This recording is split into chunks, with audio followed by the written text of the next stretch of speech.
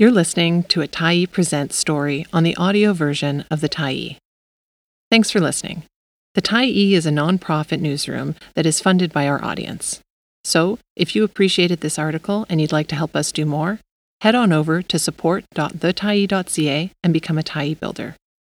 You choose the amount to give, and you can cancel anytime. Should Emily Carr have a room of her own? By Vancouver Art Gallery, November 14, 2023.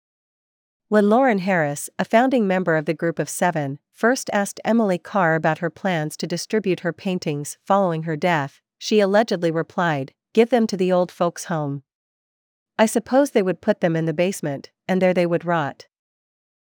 Concerned for the future of Carr's important body of work, Harris created the Emily Carr Trust Collection with help from Carr's friend and literary executor, Ira Dilworth.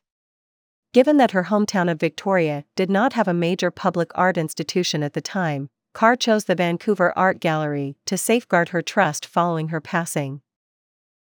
50 works were selected by Carr for the trust, but following her passing in 1945, Harris added to the selection for a total of 173 works, which became the Trust Collection.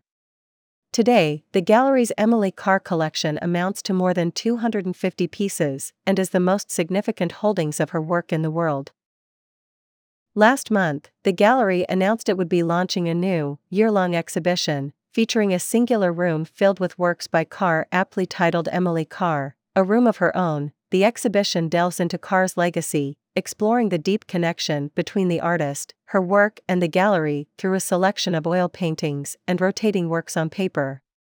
Arranged by senior curator Diana Freundel, A Room of Her Own gives particular attention to major acquisitions of Carr's work and the gallery's efforts to maintain and preserve them over the years. The exhibition also explores the major role the Carr collection played in the expansion of the gallery's original building as well as the relocation to its present building in 1983. These events are contextualized alongside the gallery's current consideration of how Carr's work might be exhibited when the gallery moves to its new location.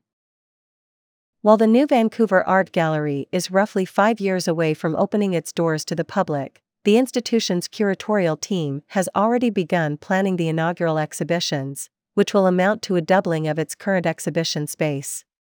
A Room of Her Own encourages visitors to voice their opinions via a survey on the gallery's mobile guide, which poses the question, should Emily Carr have her own room in the new Vancouver Art Gallery?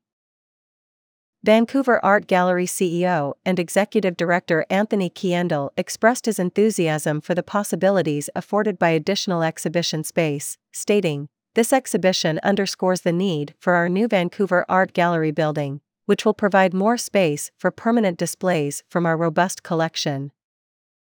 Historical figures such as Pablo Picasso and Frida Kahlo, among others, have entire museums devoted to their legacies. Several art museums in Canada feature dedicated exhibition spaces for works by the famed Group of Seven. As one of the foremost figures in Canadian art history, any art lover would argue that Carr's work deserves to be appropriately displayed at an institution, ideally, one with global recognition. There are multiple proposals on how and where best to present the work and life of Emily Carr in the new gallery building, but one fact remains. There is a strong demand for her work to be on permanent display both now and in the future. Staff at the gallery report that the public frequently requests more exhibitions featuring Carr's work. In a room of her own or otherwise, Emily Carr continues to captivate new generations of artists, scholars, students, and admirers from around the world. From now through September 8, 2024, the Vancouver Art Gallery is the destination for audiences to immerse themselves in the fascinating story of Emily Carr, one of Canada's most beloved artists. Thanks for stopping by the Tyee today. Anytime you're in the mood to listen to important stories written well, we'll be here. And if you'd like to keep independent media going strong, head over to thetyee.ca and click on the Support Us button to pitch in. Finally, big thank you to all of our Tyee builders who made this story possible.